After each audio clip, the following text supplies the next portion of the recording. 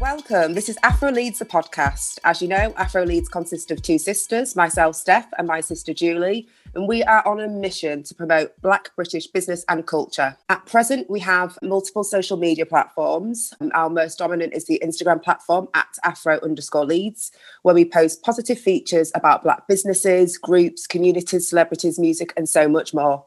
Today, we are joined by Mr. Darryl Edwards. He's one of our Men Crush Mondays and definitely was some Monday motivation when we posted about him. So also known as the Fitness Explorer, Darryl is a certified personal trainer, nutritionist, international speaker, award-winning best-selling author and movement and health coach, to name but a few strings to his very impressive bow. Over 10 years ago, he started to develop his holistic approach to health when making lifestyle changes to improve his own health. In doing so, he discovered the joy of movement and play and has developed unique ways to inspire people, regardless of age, ability, or disability, to transform their health by making physical activity fun and engaging and part of the everyday. A former investment banking technologist, Darryl has written several books, including Paleo Fitness, Paleo from A to Z, and Animal Moves, which I have here. Starting reading it. Thank you. The latter has been transformed into handy card decks for the home, office, and children, as the Fitness Explorer is on a mission to change lives through the power of primal movement and active play. Primal Play is the platform through which Darryl's brought a focus on fun, functional, and challenging movement that can be adapted for all and encourages adults to give themselves permission to play. Welcome. Thank you so much for joining us today. Thanks so much, Julie. That was a great introduction. It's I'm whoever that person was you were talking about, I'm really impressed.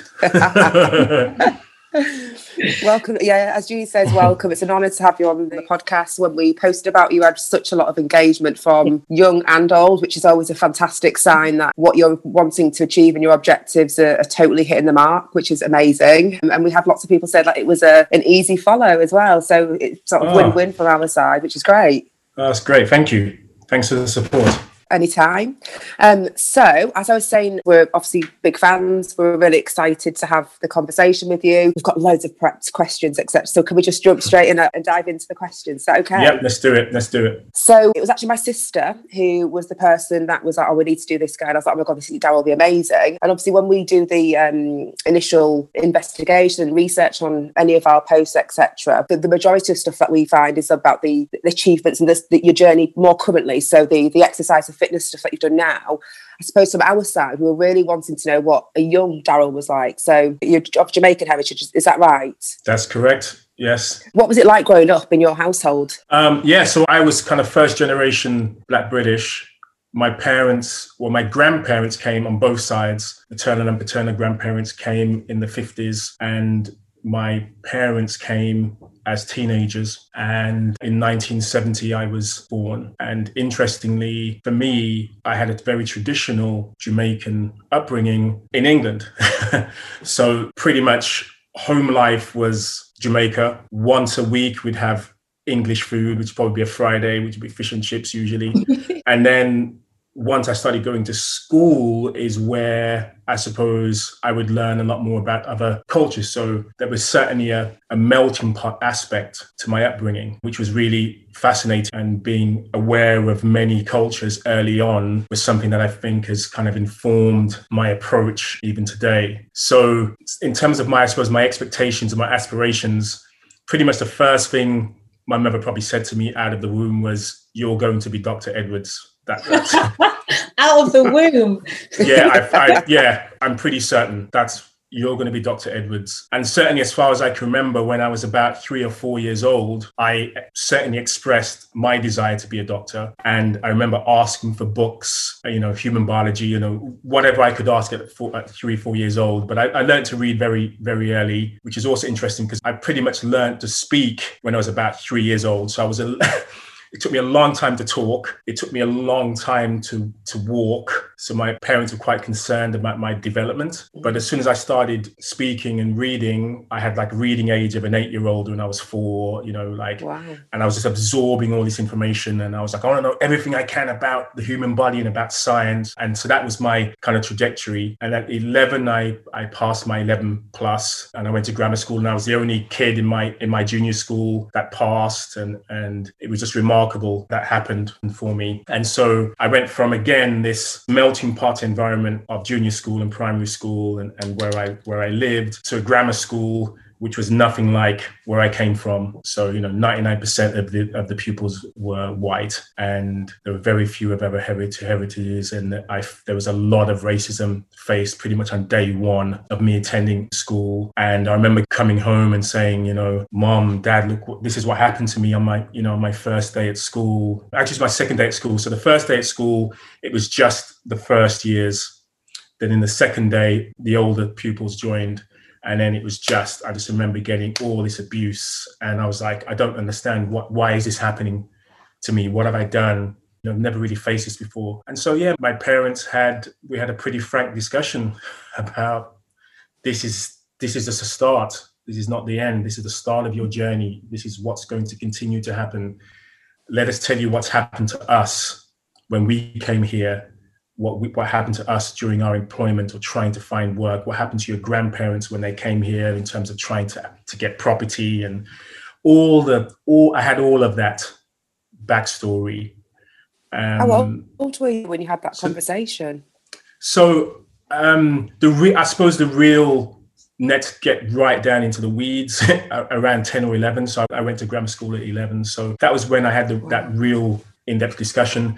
And certainly there was discussions beforehand, because there'd be something on TV, or there'd be certainly other discussions about our heritage and, why we were in the Caribbean, why we're now in the UK. So there was certainly a cultural significance to many of the conversations we had. And I went to Saturday school.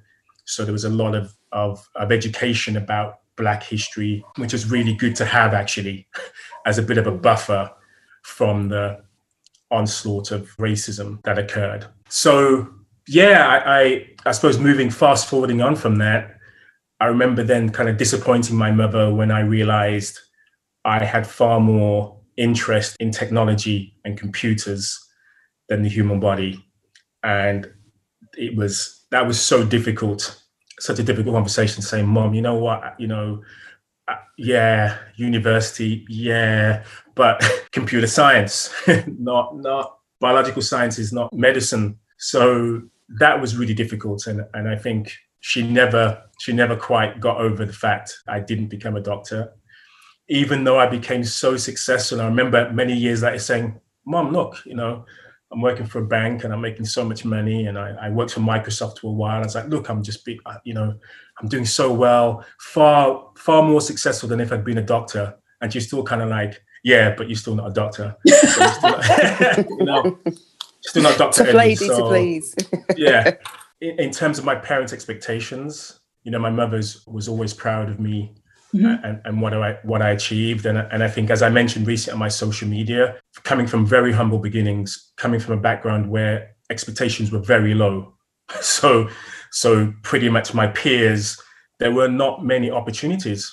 Most of my friends at an early age, at 16, the expectation was you'd be on an apprenticeship on YTS, as it was called back then. And you'd probably be doing manual labor, working in a factory. That pretty much was the expectation for many of the people that I was living with.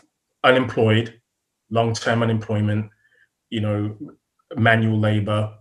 That was pretty much the expectation. So my mother was a key driving force to say, no, that's not the expectation for you. You can do whatever you set your mind to. You can do whatever you want to. Like, really? Is that really possible? Yes. And thank goodness I had that belief, because there were many times that I thought, actually, you know what? I can't do this. This is too difficult for me.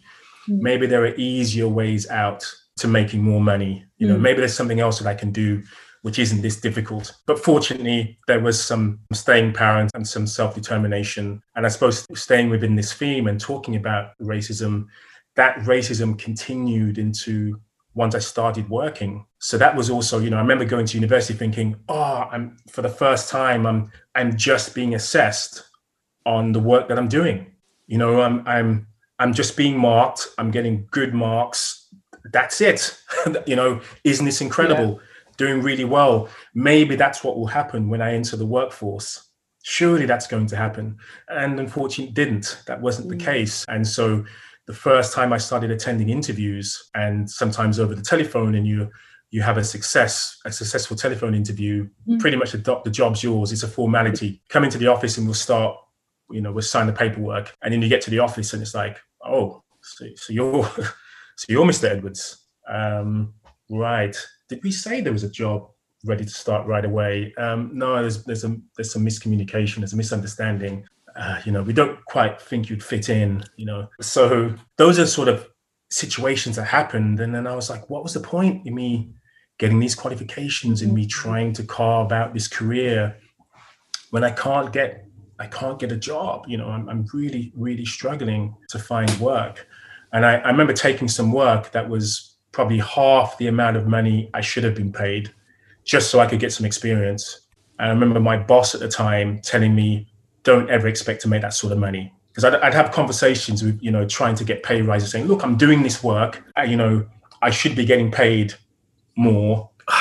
Darryl, do you really think you're worth that? Do you really think that's achievable, possible for you? If it was, that's what you'd be getting paid. So, of course, the good thing about those conversations was I was like, I'm so determined to make sure that I will get the work and the job that I expect, And that happened.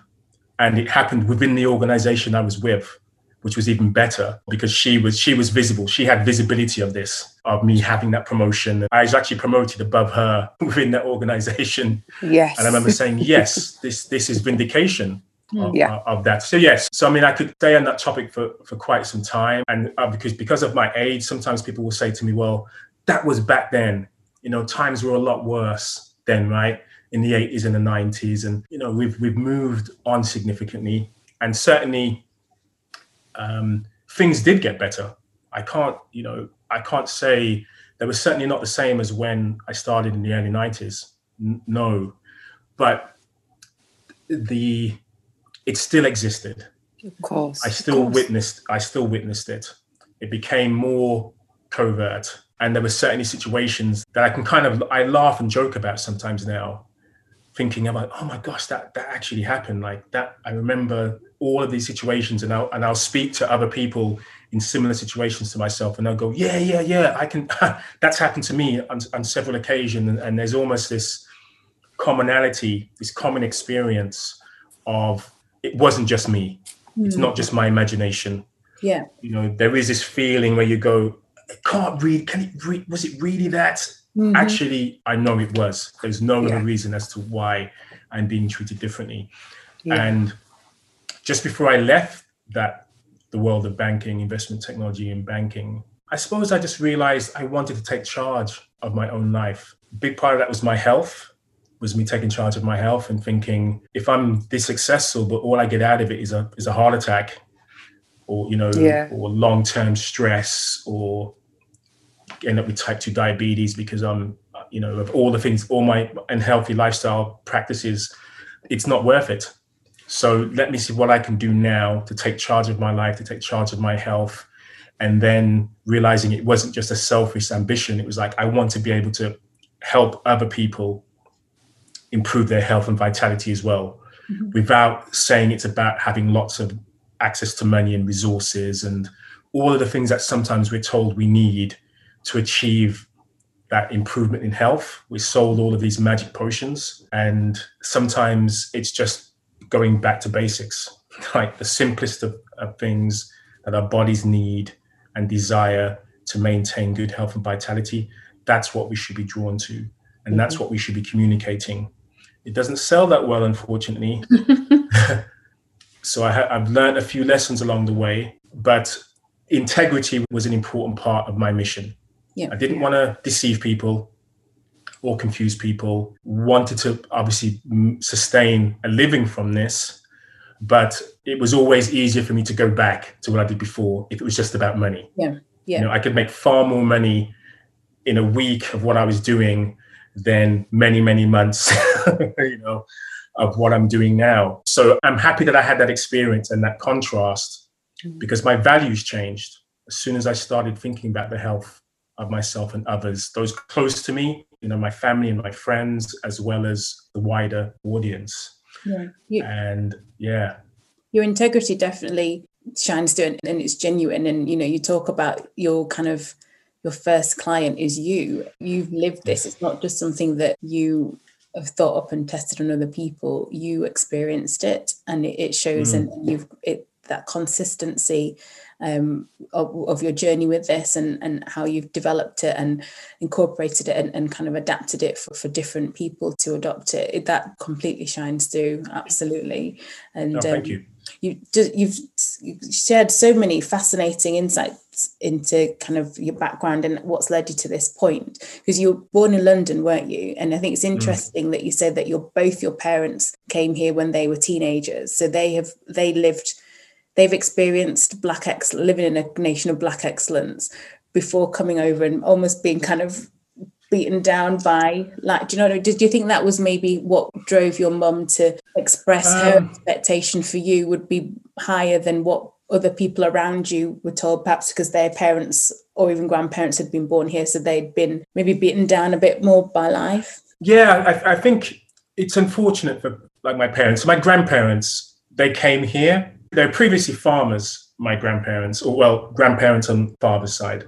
And interestingly, when they came to England, and people weren't willing to let them property, right? Because back then it was, no blacks, no Irish, no dogs. Those are the signs that they would have been welcome to. My grandparents very quickly, saved lots of money. There were 20 people in a property. They did something called a partner, which is like how they basically saved money as a community because banks wouldn't lend them money, right?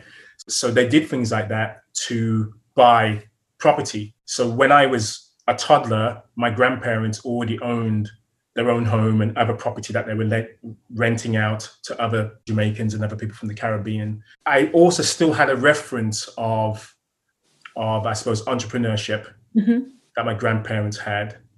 And my grandparents went back to Jamaica and kind of retired there, and they extended the land that they had and gave property to all of their children, and there's 8 of them, so a lot of children. So I suppose there was always something about, okay, even with the difficulties, there were still many possibilities, and there was still the hard work ethic that they had, that they passed down to their children.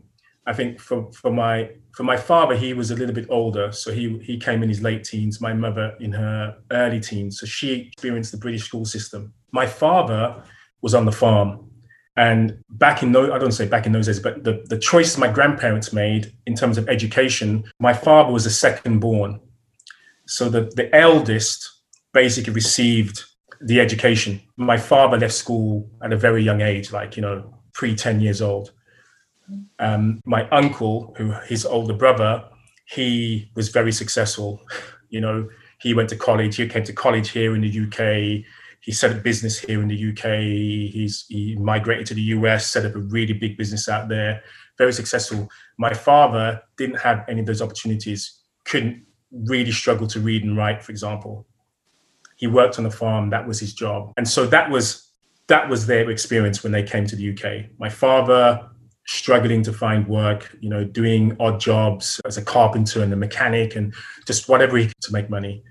My mother, she experienced the limitations of the educational system back then, because she had lots of aspirations. Many of her extended family were, in medicine. So there were doctors generations above her, lots of nurses and the like. And so she's like, I can do whatever I want. And at school, she was told, no, you can't. I want to become a teacher. No. Maybe a secretary. Maybe that's as far as it can go. Well, maybe I could become, no, you can't. So her lessons, the lessons that she had, certainly informed me about these are the challenges you're going to have. You're going to be told you can't do something. Oh, not because of your ability, but because of the color of your skin. Like, really? And of course, I was like, no, can't, that was then, Mom. That was in your day. It's going to be different now. But of course, it wasn't different. It was a subtle shift, but it was still problematic.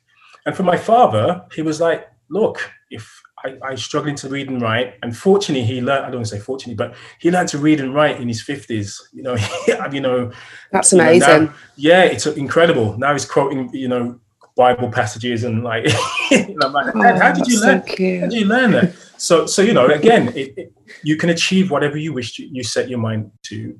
But I certainly remember thinking to myself, I do want a better life than my parents. Mm-hmm. I do want an easier life than my parents. And if my grandparents and my parents had obstacles in their way, they still managed to find a way to navigate those. Yeah. Mm-hmm. So surely I can do the same too. Yeah. And I think my parents, my mother especially, was very much like, you have an advantage having access to this educational system. Mm-hmm. That's free. That if you work hard enough, and you're going to have to work harder than you should, twice as hard than your peers, but if you do that, you're likely to be successful. It will never be in vain. So that was valuable. It will never be in vain. And certainly when I achieved whatever I did and I left and made the decision to leave, and many times regretting that decision, like, am I doing the right thing? Am I, this is difficult now. This is tough. There were times where money is a problem when it never used to be, and there's so many things I can't do, and I downsize significantly. But the reward which comes about by having the freedom to do what you want to do, to make the mark that you want to make, to be able to pretty much craft your journey in life, that is, I can't explain how fulfilling that is. I have no boss, no one telling me what I have to do when I have to do it. I set my deadlines. I pretty much can do whatever I want to do, as long as I'm not harming anyone, as long as it's not illegal, but I can pretty much do whatever I want to do. How powerful is that ability? And I think that's what I realized is a true lesson that came from my grandparents, that came from my parents, is that you can have that freedom to do what you want, or being able to say to somebody who's telling you, no, you can't. Why not? Let me prove you wrong. And I think most of my life has been, let me try to prove that person wrong. Let me try to show them that I am the best in the team, that I am invaluable to this organization, that I can be valuable. There's so many people will be able to either really relate to that or wish they had your mum's kind of supporting mechanism, because I think there's so many stories where Black people in the UK have had obstacles and have been told no and have been limited, and depending on the mindset and the strength of that character, either have a positive influence on their children, or it can be quite self-destructive in terms of that family environment. And look, your mum sounds absolutely incredible. She channeled that and turned that into your biggest weapon, really, that integrity of yourself and that power and that fire inside you. Whereas you hear so many stories where that hasn't been the case, don't you? Yeah, and to be honest, it's really difficult because it wasn't easy for me. And I don't really want to color the conversation with the things that didn't go so well, but it was very, very difficult. It wasn't an easy path. And I would certainly say for most people, it doesn't matter what your heritage, for most people, the influence of your peers and your environment are far more powerful than what your parents tell you at 5 years old. So most of us do get a similar message, work hard at school, do well, behave yourself. Most of us get the same message. Unfortunately, there's systemic racism, there's institutionalized racism. There are things that we can't overcome just based on, I will do whatever I can to be successful or whatever. That's not enough, unfortunately. And so if you have lots of obstacles in your way, you can see why people say enough's enough.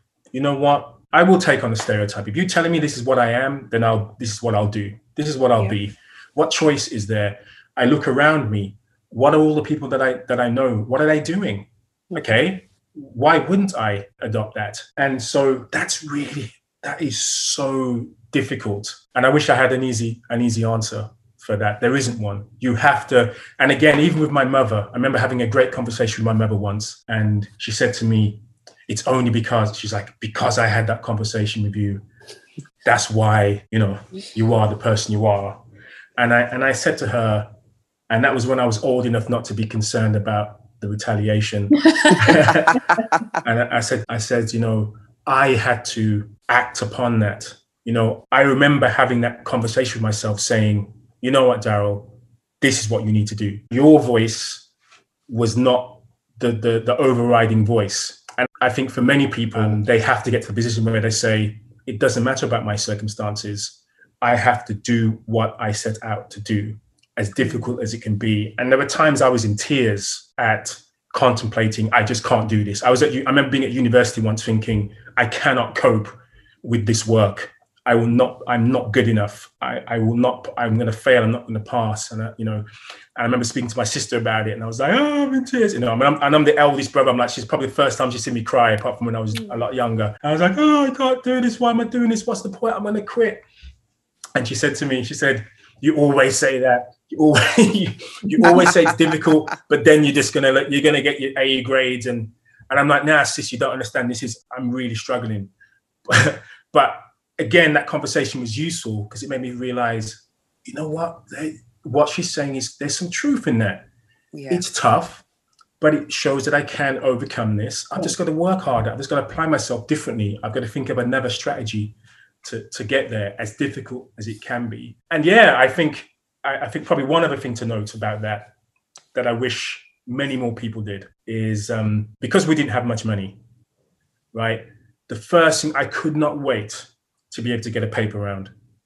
I could not wait to get a Saturday job. Yeah. Could not wait to have my own money based on what I was doing for work. And I remember my mother, was kind of like, that's your money. She could have easily said, you know what, Darryl, could you, apportion some of that to me to make life better for us all. But she's like, no. You worked for this. This is your money. And back then, I'm not going to lie. That paper round, I remember that paper round I did, it was miles. That was like, I was getting about 5:30 in the morning before school to like, it was a significant distance that I had to cover.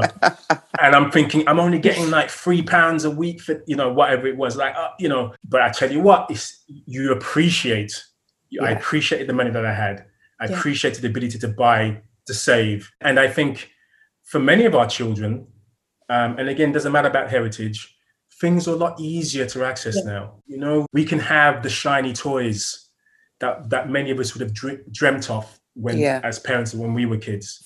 It's so accessible now. That's another conversation, but I think certainly the hard work ethic that many of our older generation had, that's what is sometimes missing, because it's like, oh, I can just click a finger and that's there. I want this for Christmas. Oh, yeah. No, Father Christmas didn't get it for you, that, boom, it's there. It's like, wow. Yeah. When I was a kid, and I know my parents did so much to get presents, like broke their backs to get presents, but we appreciated it. Yeah. We really did, because we knew, it's like, hold on a second, next week, there were going to be times where food is going to be scarce. Mm-hmm. Do you know what I mean? Like that was, it's like, hold on a second, I know the struggle. Dad didn't get any work today, right? We're only drinking water for the rest of the week. There's no pop to drink.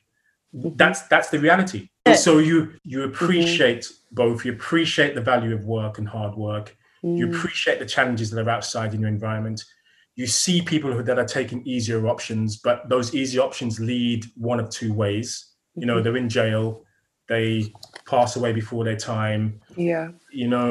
So in terms of the health journey, there's another thing that afflicts those of our heritage disproportionately, and it's our health outcomes. Elevated risk of type 2 diabetes, heart disease, cancer, all these things that we're kind of told, BAME communities, and especially those of Afro-Caribbean, of African descent, we're way up there on the scale of increased risk of this. And some of us even almost believe that it's because of race, which is ridiculous, but of heritage, I should say more accurately. That's why there's a genetic reason as to why we're more likely to be predisposed to those conditions. But the reality is, no, it isn't. It has nothing to do with that. It has to do with the environment that we're in. Yeah. Whether it's poverty, whether it's the additional stress and trauma of living within a certain environment. It's some of our dietary choices, which again are not always the most helpful. It's the fact that we don't have access to the recreational kind of fitness that many other communities have. Some environments aren't safe for our children to go out and play, for example. So there are all of these reasons why we are at increased risk.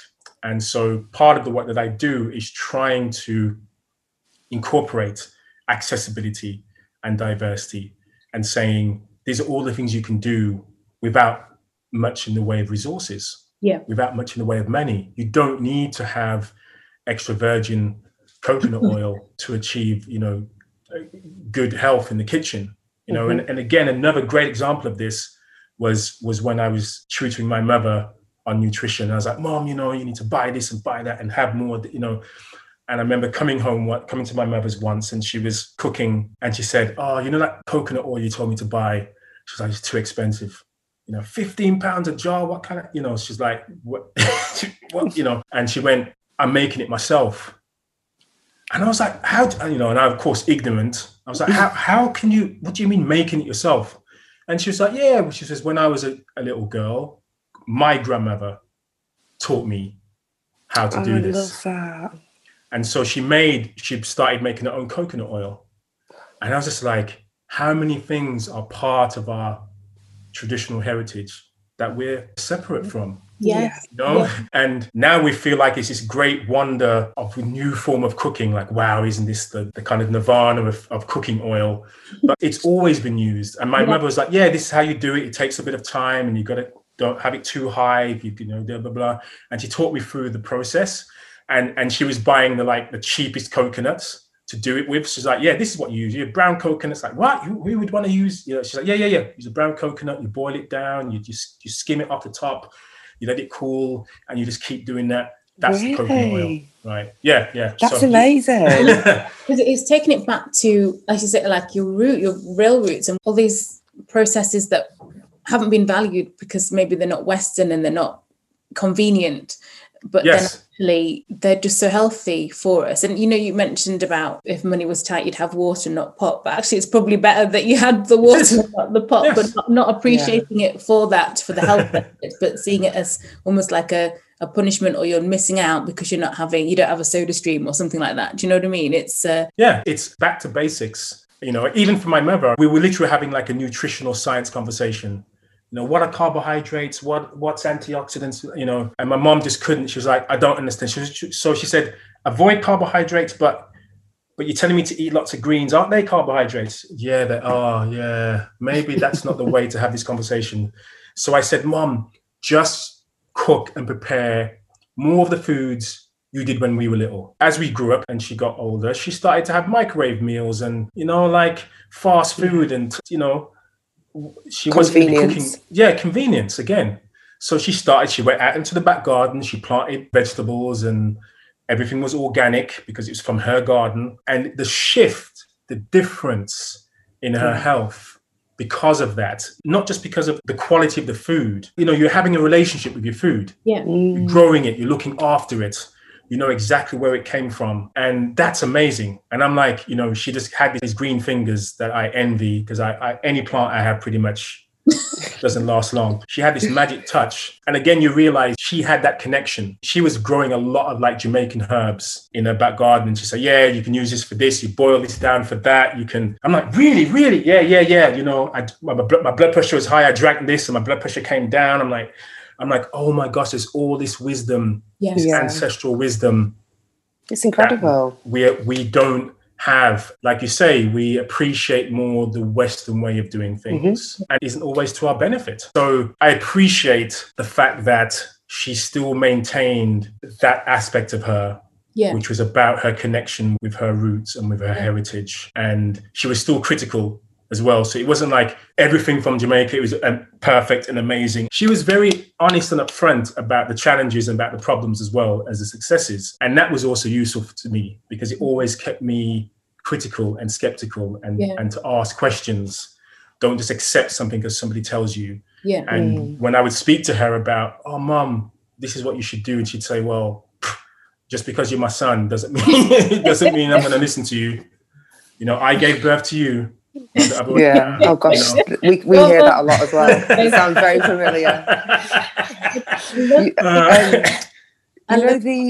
element of the sort of traditional food that you just mentioned there, I had a conversation not so long ago with a friend of mine who had just turned vegan, and there's no one more passionate than somebody who's just turned vegan, really, or just starting a new journey.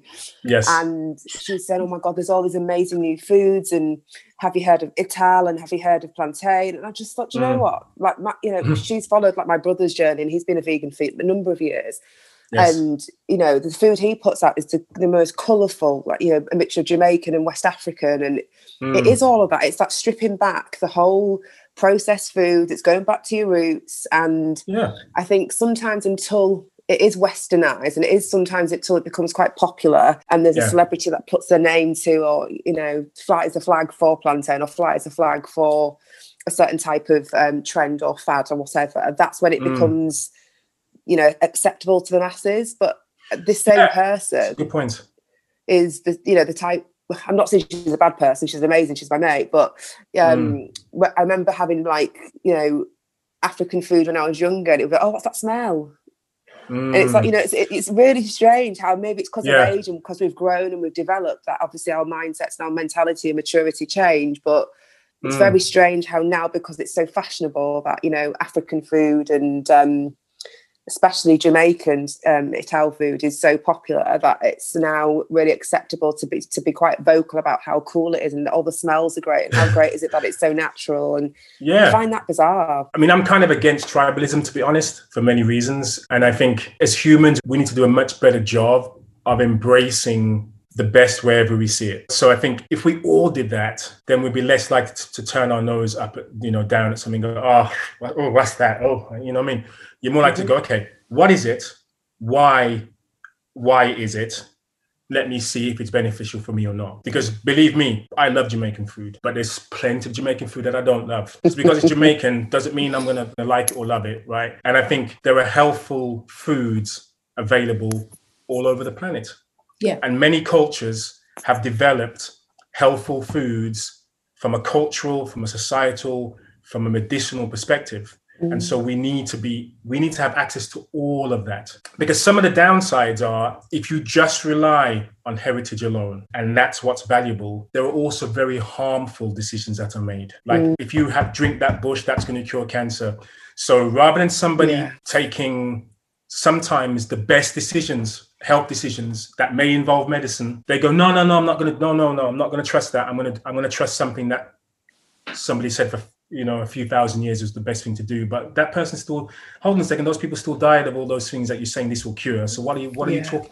There's the critical thinking aspect still needs to exist. And I think that's what we need to be valuing. I was introduced to Ital and Rastafarianism when I was very young. I was raised as a Seventh-day Adventist in church. My dad started growing locks. I had, again, all of these influences, I suppose. Then we're finding out a lot more about African history. So there was all this kind of Afrocentrism, and there's all these things that you learn. And I'm glad that I didn't stick my kind of flagpole on one of those things. Yeah. Okay, I'm Seventh-day Adventist, that's it. My family's done it for generations, that's it. Or, now I found Rastafarianism. Okay, I've got to grow up my dreads now and become a Rasta, and that, that's it. And whatever came next. So I'm happier that I had exposure to lots of different influences. And I think we need to have a pick and mix for life. Let's take a bit of that, a bit of this, a bit of the other. And even with my mother, the reason why she was an amazing cook and she became better and better and better, the best, I know everyone says that about their mother, but in my case, it's true. Honestly, it's true. But it's because she did fusion. Mm-hmm. She was like, this can be better. She watched shows that had nothing to do with Caribbean cooking to get inspiration. Oh, I can do this even better. That's a better way to prepare these foods, And she was as Jamaican as they come, as like hardcore. But she realized, there were some benefits with her being here in England. Mm-hmm. And having access to the education and being able to make a shepherd's pie. My mum could make a wicked shepherd's pie and she'd spice it up and blow your head off with some scotch bonnet. So I'm happy that I had that kind of hybrid, and that I'm home with her, we talk patois, but then if she's speaking to somebody who's English, she would sound like she was born here. She could assimilate, but she still was true to herself and to her roots, and she would say whatever she wanted to say to anyone.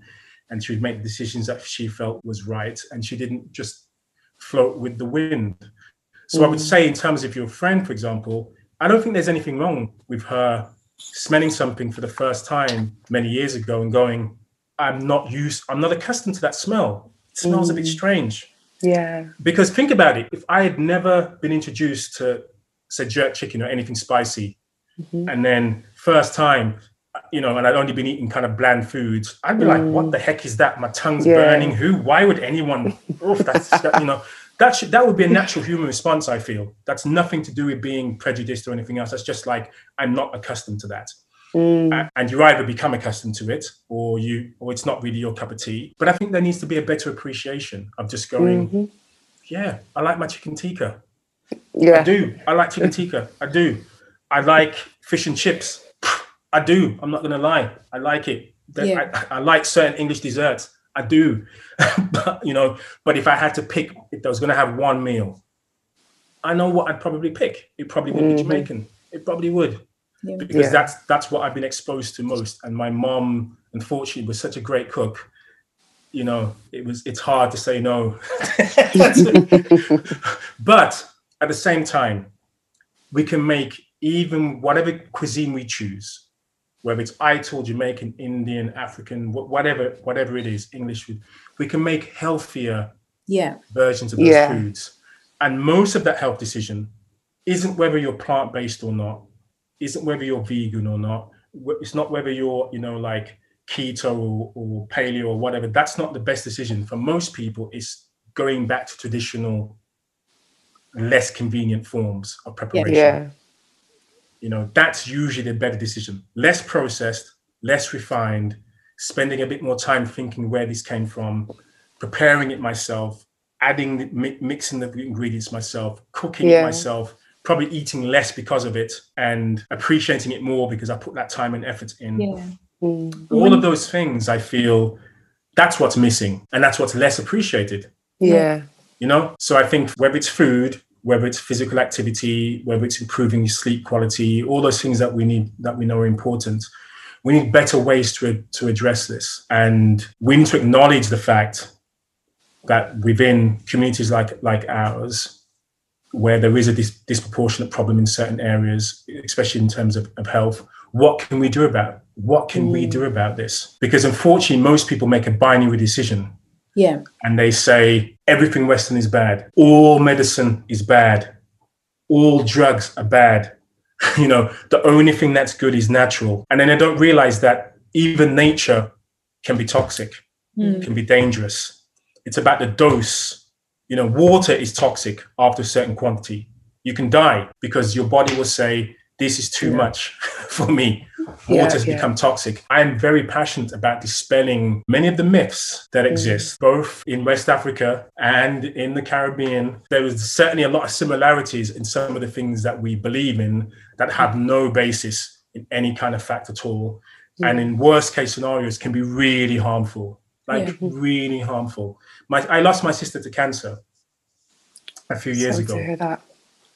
And I saw the many indecisions that she had because of promises made by, your such and such uncles, brothers, this, they took that herb and cured.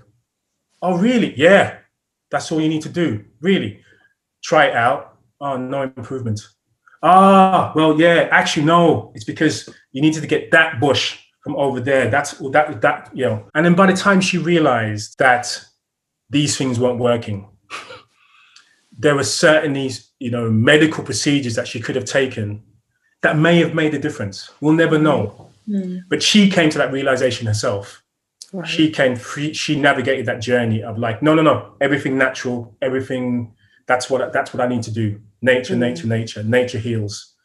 And then kind of going, oh my goodness, why didn't I make that decision back then? So that does pain me a lot, not just because of my sister, but because I've seen it with many people. So balance. We need more balance. Definitely. Best of both worlds. Thank you for sharing that. That must be really difficult to watch because you can't make people's minds up for them and in that situation or any situation. Yes. Yeah. Yeah. It's very tough. But the silver lining is, the conversations I had with her where she was like, okay, I want to become more knowledgeable about this. Mm-hmm. I don't want to be just fed disinformation. I'm happy that I was there with her in that part of the journey, and she felt at ease that at least she knew the sort of position that she was in. Yeah. And she was informed about whatever decision she wanted to make. Yeah. And I think that's what is important. So it is tragic, obviously, and distressing. But for many of us, when we're in this position, we do have to still question. Yeah. Mm-hmm. What's the motive of this person telling me this? Mm-hmm. What is the motive of the person who's trying to sell me this product or this particular method? Why haven't I met this person who miraculously cured themselves? Why is it always somebody who I'm never ever going to have witness of this? So if you start asking those questions, then you realize there may not be any truth or validity to those statements. Yeah. Do you think it's really sort of within our culture that these things are more prone to happen? Because especially with our culture, when your elders say something, you're more prone to take note, listen, pay attention, engage. I'm not saying within the English culture there isn't that level of respect or anything like that, but I know for a fact, especially in our household, it's been hammered down. Like when your parents tell you something, you do sit down and listen. So do you think those things are more prone in our culture because of that, sort of traditional culture? I think so. And I mean, there's a few things. There are a few problems. One is historically, sometimes people of our heritage have been ill-treated in the health context. Yeah. Mm-hmm. So there's less trust. Yeah. Like, oh, we were tested with that drug, or, it wasn't always done in a benevolent way, health progress. Sometimes we were the victims. And so some of that stigma still exists and that distrust. And again, it's healthy to have some of that, but we should also have some of that where it favors our bias as well. Mm-hmm. Because I'll give you a prime example. I just think in life, it's rare that anything is ever a true binary yes or no decision. Like, This will always work if you do this. This will never work if you do that. I think there's always some nuance and a mixture of the two. So one classic example is somebody who will say, I will never, ever, ever have chemotherapy, ever. Because it never works. All it does, it kills you. Right? Somebody can have that view. And they may say, I know somebody had chemo and they died. I know a few people who had chemo and they died. That's the proof right there. Unfortunately, there are many children today who are now adults who had chemotherapy at 5 years old with leukemia, who are alive today only because they had chemotherapy. Mm-hmm. So you can't say chemotherapy never works. You might say it works in certain circumstances, that it doesn't work for everyone. Yeah, I would totally agree with that. That makes a bit more sense. And I think those kind of conversations, even with respect to our elders, we need to have some of those conversations. Because unfortunately, it doesn't matter about respect if the person that you love makes a decision just based on respect and it's detrimental to them. Like, really? Is that really how we still want to, Yeah. So it's difficult because I know exactly what you mean. I know exactly how that is. And people have to make their own decisions. You can't force people to do what they don't want to do. But certainly we need to have some difficult conversations and say, sometimes you got to say, like, look, what if there is a benefit? And these are the risks associated with doing this. Yeah. And that's what you have to think about. There's a risk associated. It's not like if you do this, this will definitely work or not. It's like you will improve your chances if you do this. Yeah. So I give an example of cancer, for example. So I know someone within my family. Actually, I'll mention it. My mother, she passed away of cancer this year, a few months ago. I'm right? so sorry. And so she was diagnosed a year after my sister passed in 2017. And and I remember I went to every single doctor's appointment with her. And my aunt was diagnosed with cancer, late stage cancer, a few years before. So my aunt decided she was going to do whatever it took. Mm-hmm. I will take every bit of medicine available. She did radiotherapy, she did chemo, she lost her hair, she became really frail. She really, really, really struggled. My aunt is still here. And she was given, if you don't do this, you've got 6 months to live. My mother, on the other hand, who had far more options available to her for treatment, decided there's certain things I'm not going to do. Right. And so again, I'm just giving a case of two people, and you could argue, that doesn't represent everyone. But certainly I feel that my mother made some choices purely because of that cultural belief, solely on that. And whenever she was presented with anything that could help her medically or scientifically, she would just say, "Oh, that's science. I don't believe in any of that." Right. So she just dismissed everything. At the funeral, someone was discussing and saying, if you have cancer, like my mother, she did the right thing because she didn't succumb to what the NHS wanted for her. But yet there was somebody in the audience, i.e. my aunt, who did and was still alive. But most people were praising the fact that nature wins. When it doesn't, the evidence is right there. Look, you have somebody here, right? Yeah. Who would not be here if she didn't have that treatment. But yet you'll dismiss that because nature wins. And it's a very personal story, and hopefully none of my family are listening. But I've had that conversation with them, pretty frank discussion about this. I had a frank discussion with my mother, and of course you don't want to have that discussion. Like, Mom, did you make the right decision? Mom, I told you so. Who am I to say that to anyone? No. I think that the key is to have the discussion, and it saddens me, but it's good to be real about what are the driving forces, what are the influences. It's interesting that somebody felt it appropriate to say that in a kind of in at the funeral. And I think the thing is, I think everyone, it's your body. You should make your own decision based on, and it should be an informed decision. Because if you are coerced into one route or another, you're the one who has to experience the side effects or not, you know what I mean? It can't, I don't know, it's really difficult to hear people think that they have to make decisions almost based on kind of cultural norms. It's an individual thing, definitely should be. And it must be so hard and frustrating to support somebody who's making a decision that you perhaps wouldn't make for them, that you'd want them to do actually the opposite. But we need to have more of these conversations within our community, because I wonder, is it the way that, is it how the information is being presented and whom it's being presented by? Do we need more representation?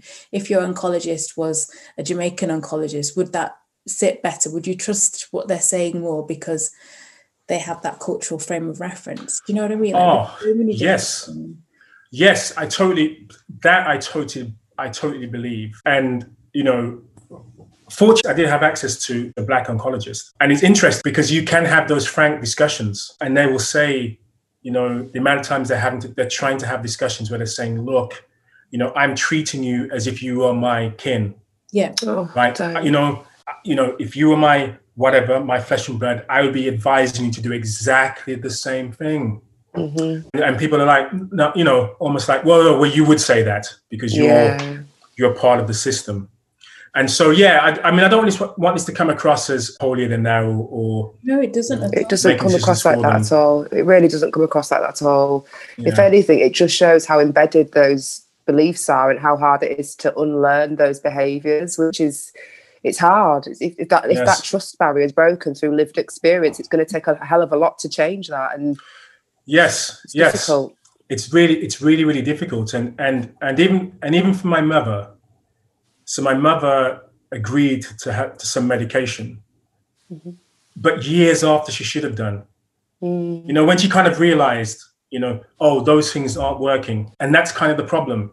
It's like sometimes we wait until it's too late. And then we go, okay, what's available for me now? Now I'm willing to listen a little bit more. And as you mentioned, Julie, us being informed is really, really important. Unfortunately, most of the spokespersons that are providing information don't always have our best interests at heart. It's as simple as that. I'm not sure what the solution is. There are many doctors of African descent. It's not like they're underrepresented. There are a lot of them. There are a lot more of them now than ever before, right? But they're not necessarily having the impact on communities because, as you mentioned, it's embedded. It's part, it's like it's almost part of our DNA. And we've decided we need to make that choice. It's culture or not. Yeah. And then people around you, even if you were to make the decision, I think peer pressure plays a huge part. Because you have all these voices saying, yes, you're doing the right thing. That's what I would do.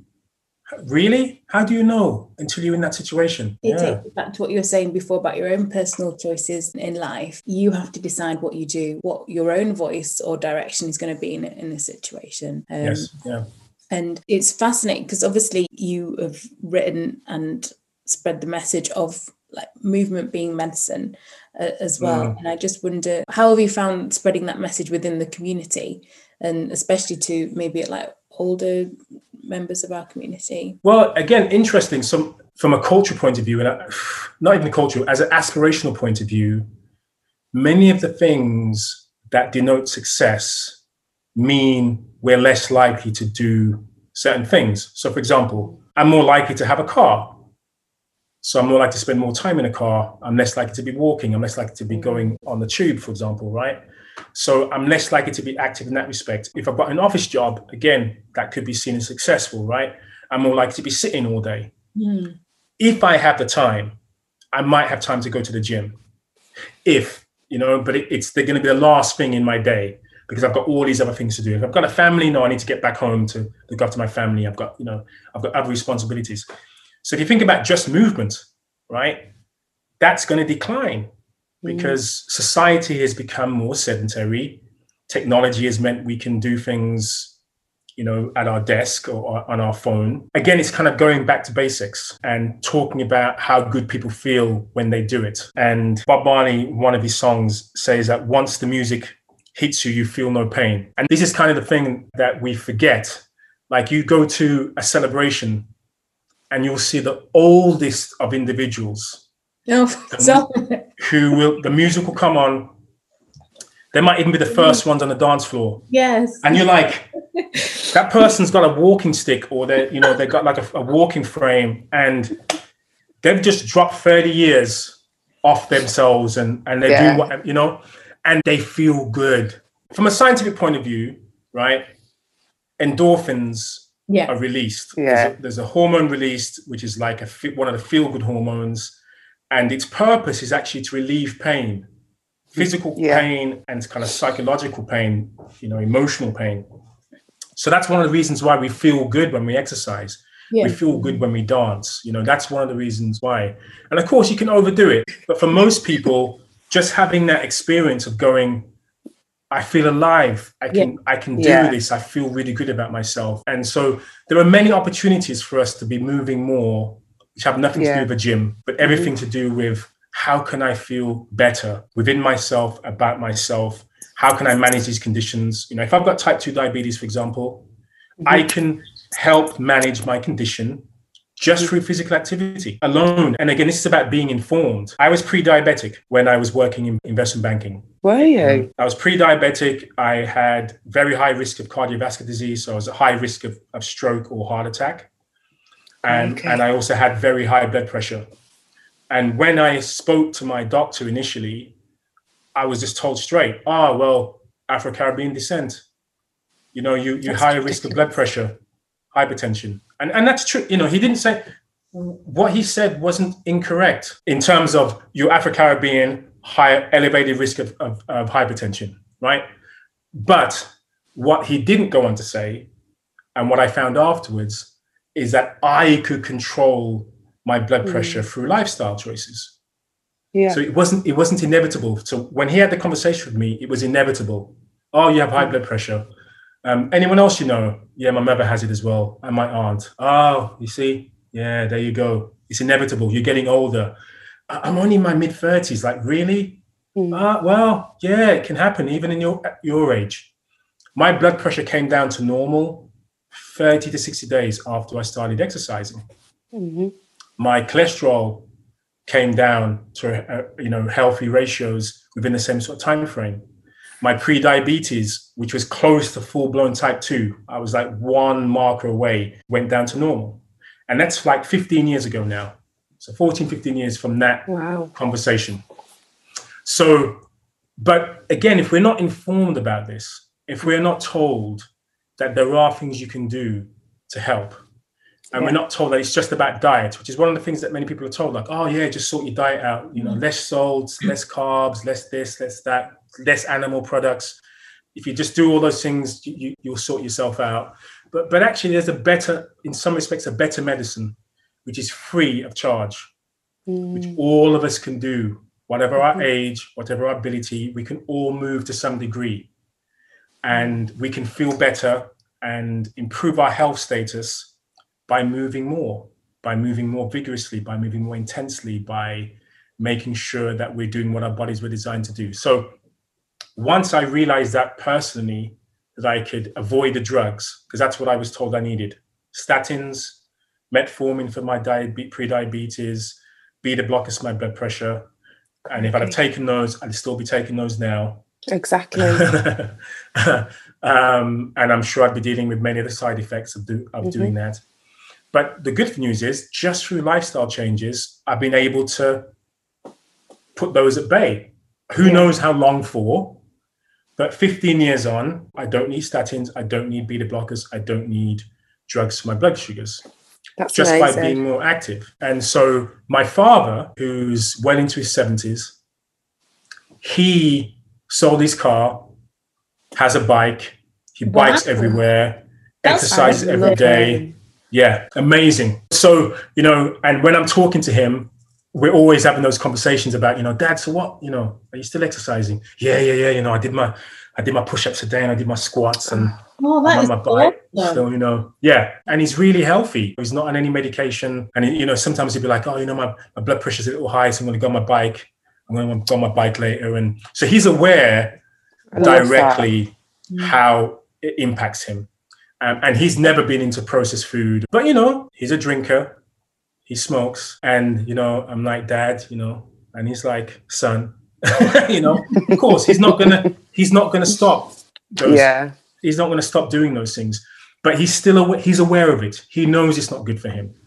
He knows that he should try to kind of tone that down, but he's also aware of how powerful lifestyle is. So he's an inspiration for me. I'm like, exactly, 100%. Okay, it's I want possible. to be riding a bike in my 70s and beyond. Amazing. That'd be super cool. We should be able to. That links quite nicely to the Melody Magic question then. So what are your hopes and dreams for the Black British culture in the next 5 to 10 years? And do you have any insight on how we're going to get there? Yes. So, that is really a tough question. I am quite pessimistic. I do tend to have a kind of dystopian view of things in general. And, but it's always good to have some optimism as well. Yeah. So my answer is, I would hope there is further diversity in the expression of our culture.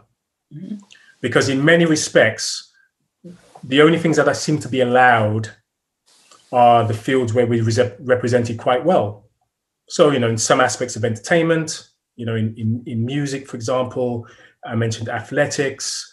There are certain areas where you go, okay, yeah, Black culture is being given some representation, but there's all of these other areas which are still represented, but we don't hear so much about.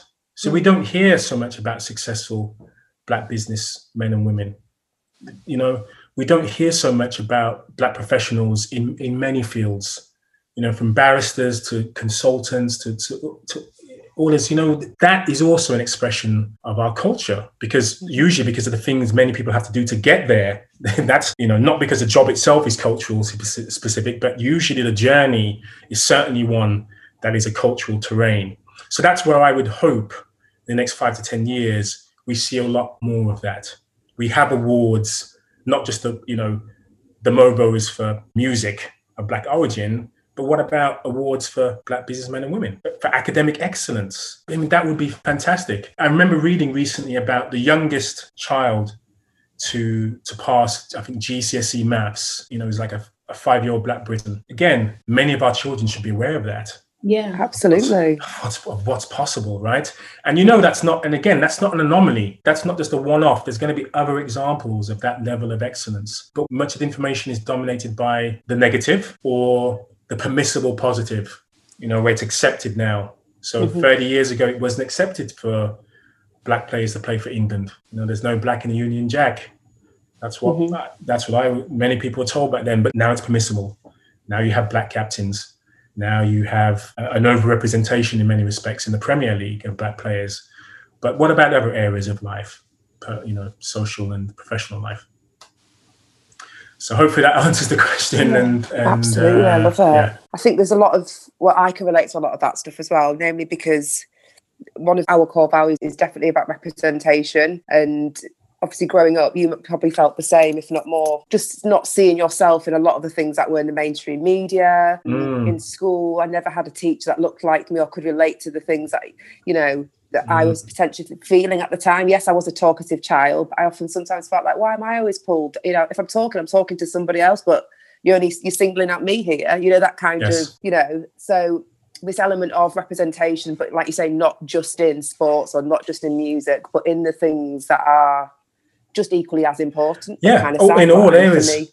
Yeah, in all areas of life, for sure. And, I know things are changing. There are people who are, like Lenny Henry, for example, he's championing more diversity, not only in front of camera, but behind the camera.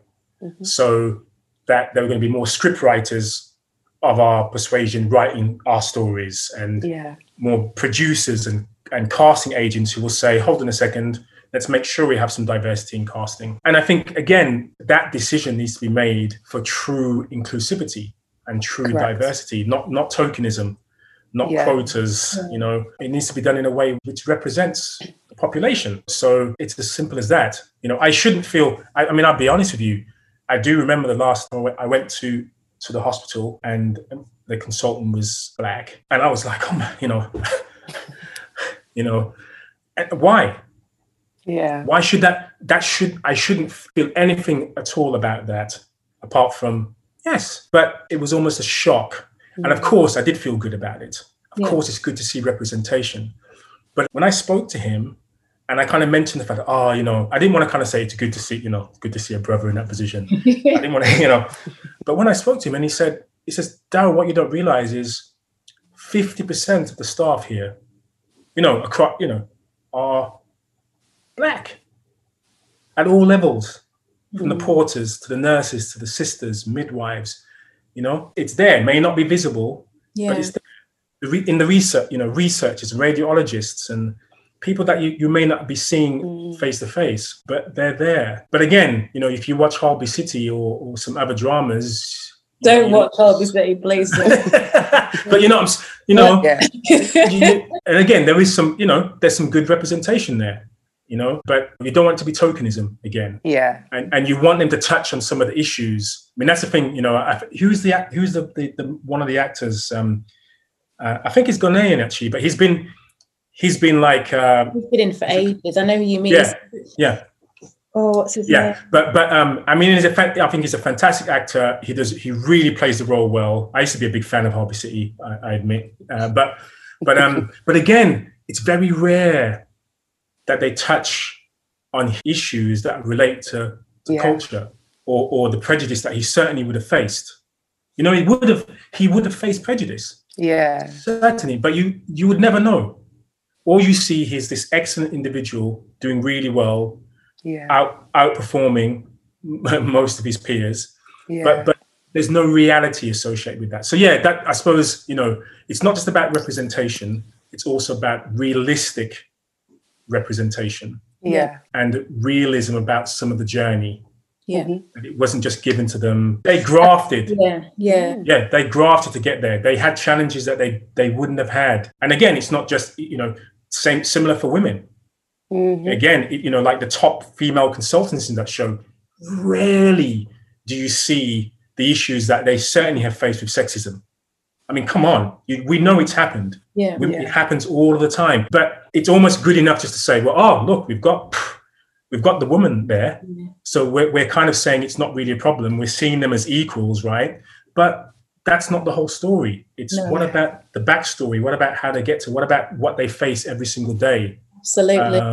You know, and probably just to end to mention that point, that last point is, I remember once, if you don't have these conversations, if you don't hear about people's experiences, you may just be ignorant of it happening.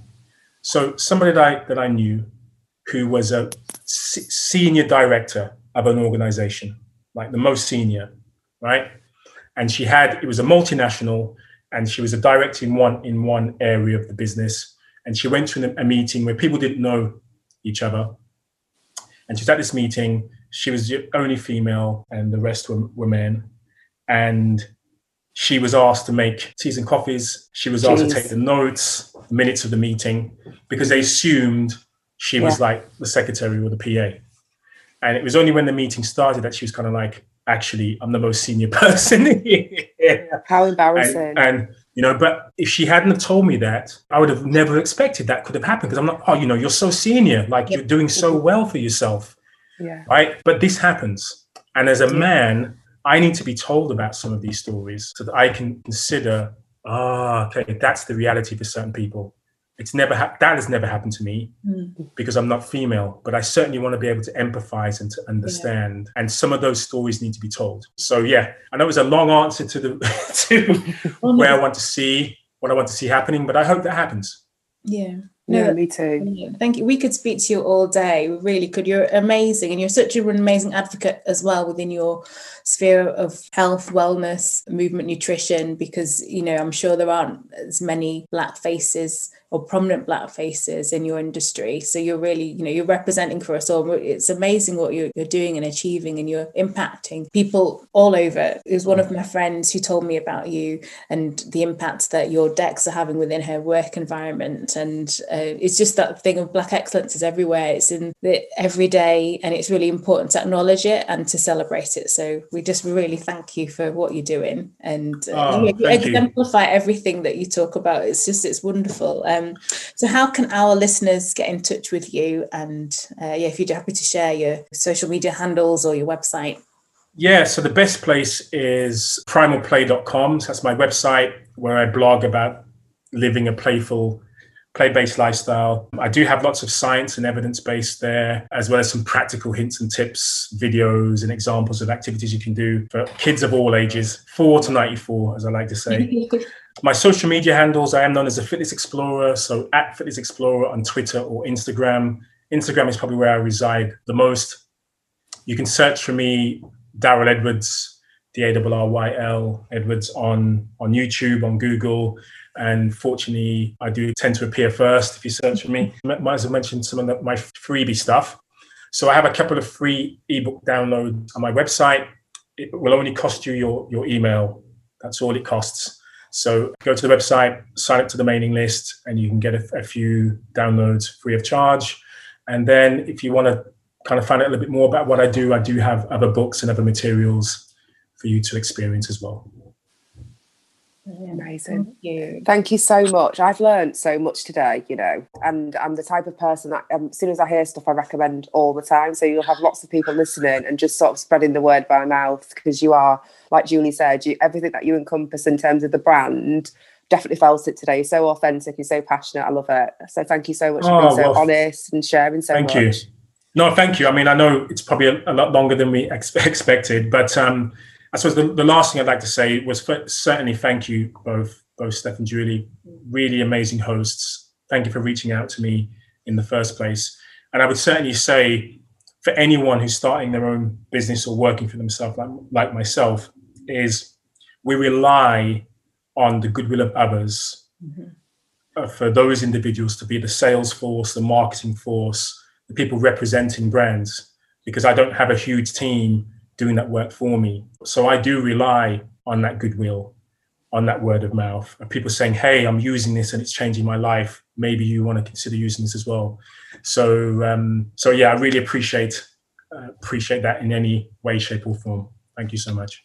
It's our pleasure, honestly. Absolutely our pleasure. But so thank you so much for your time. Thank you for everyone that's listening, and we'll catch you again next time. Take care, everyone.